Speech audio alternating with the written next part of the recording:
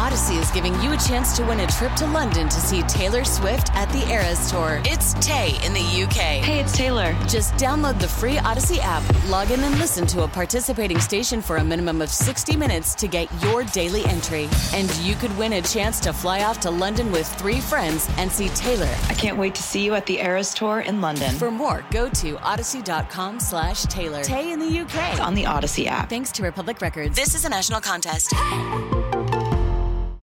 For the cheeseheads who want it fresh, and the ones who think Lambeau is a cathedral, this is Pax What She Said. Now, here's Perry Goldstein and Maggie Loney.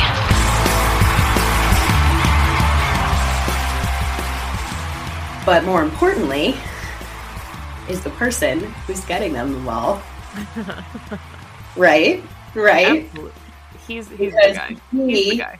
He had 22 of 32. 268 yards, so not a 300-yard day, but that's okay because he had 3 tuds, no interceptions, no turnovers at all. Jordan Love, man. Look, he's you and I want to give us a little bit of a shout out because you and I have never been down on him. We have always said steady as it goes, uphill, step by step. He's been stacking these games for 4 weeks now.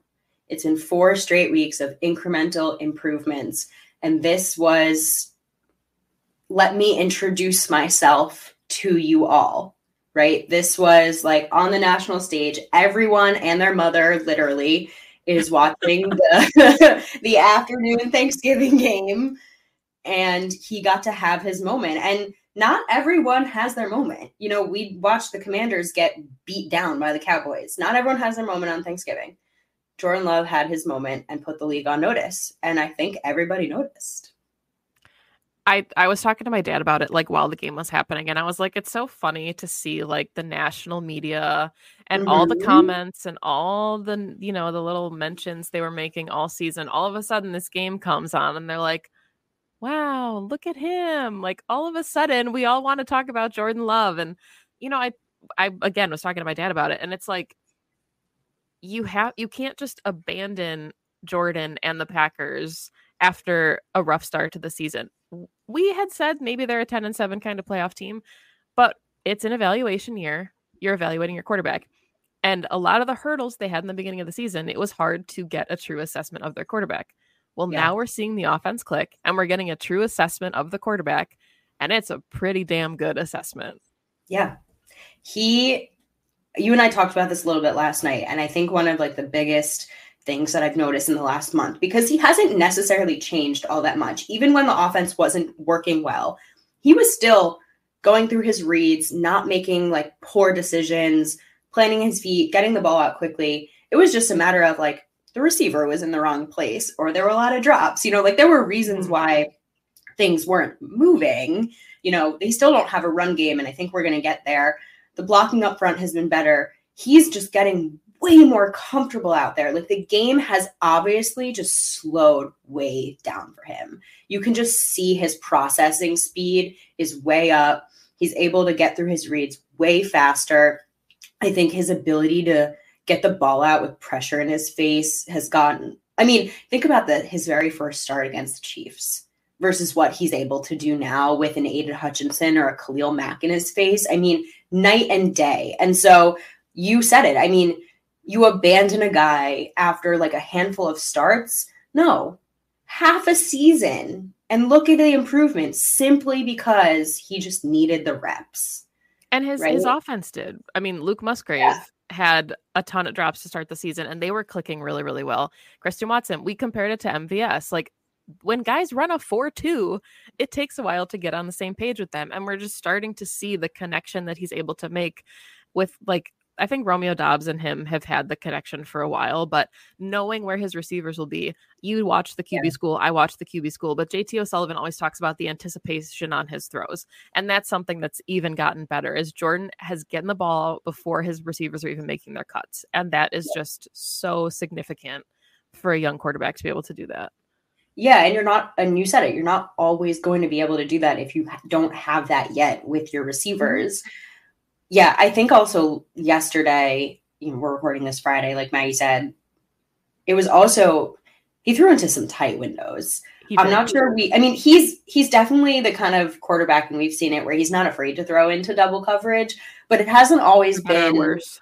Yeah, it's been a little bit of like a YOLO in the last couple of games, whereas this game, it was less YOLO and more, I'm going to thread this, right? It felt more calculated. It felt more like I can control where this ball is going to go. And again, like, these improvements matter. Those little, like, YOLO versus thread the needle, those matter, because that Jayden Reed touchdown, I mean, that was clearly some kind of like route running mistake, but it didn't matter because their quarterback could get the ball in where only Jayden Reed could catch it, and it was a touchdown. So, damn, Jordan just he was shredding.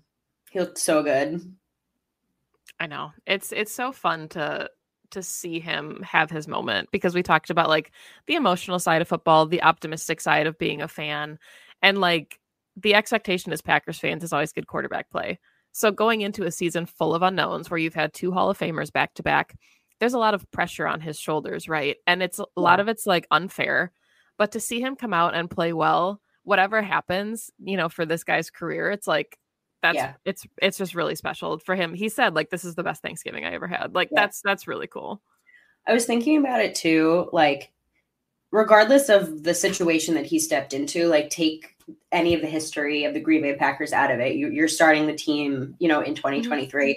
Jordan Love was a first round pick, you know, like all of, you know, you walk into a situation where you still have that level of expectation on you, and you should also look like, and yes, he was a little bit of that bunch. He was the moldable ball of clay, Anthony Richardson type of this, if you will, where you shouldn't probably be expected to start your first year because you need some improvements. You're a work in progress, but you're still a first round pick. And if you don't perform up to that expectation, you might get someone fired, you know, and not to be blunt about it, but it's 9:24 in the morning. And my brain, this is how we're working. The coffee hasn't hit yet. So there's also that. And I was thinking about that also. And last night or yesterday afternoon was, I think, the first time where I'm like, Jordan Love looks like a first round pick today. That is a first round pick quarterback out there shredding up a good defense. I mean, the Lions defense has been playing not its best. And they were down 2 starters in the secondary. I don't make excuses for them because the Packers were down like 4 or 5 of their starters on offense. So like, that is what it is. It is what it is.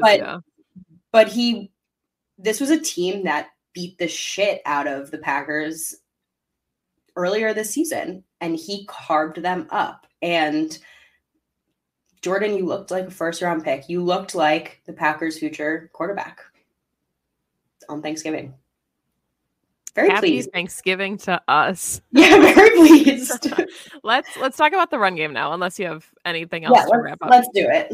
Because it's still an enigma, right? And we're seeing kind of a more complementary offense. We're seeing Jordan get the ball out. We're seeing the offense is starting to click, but the run game is still a problem. 109 total yards, 39 or 37 of those came on a Jordan Love designed run, which was beautiful.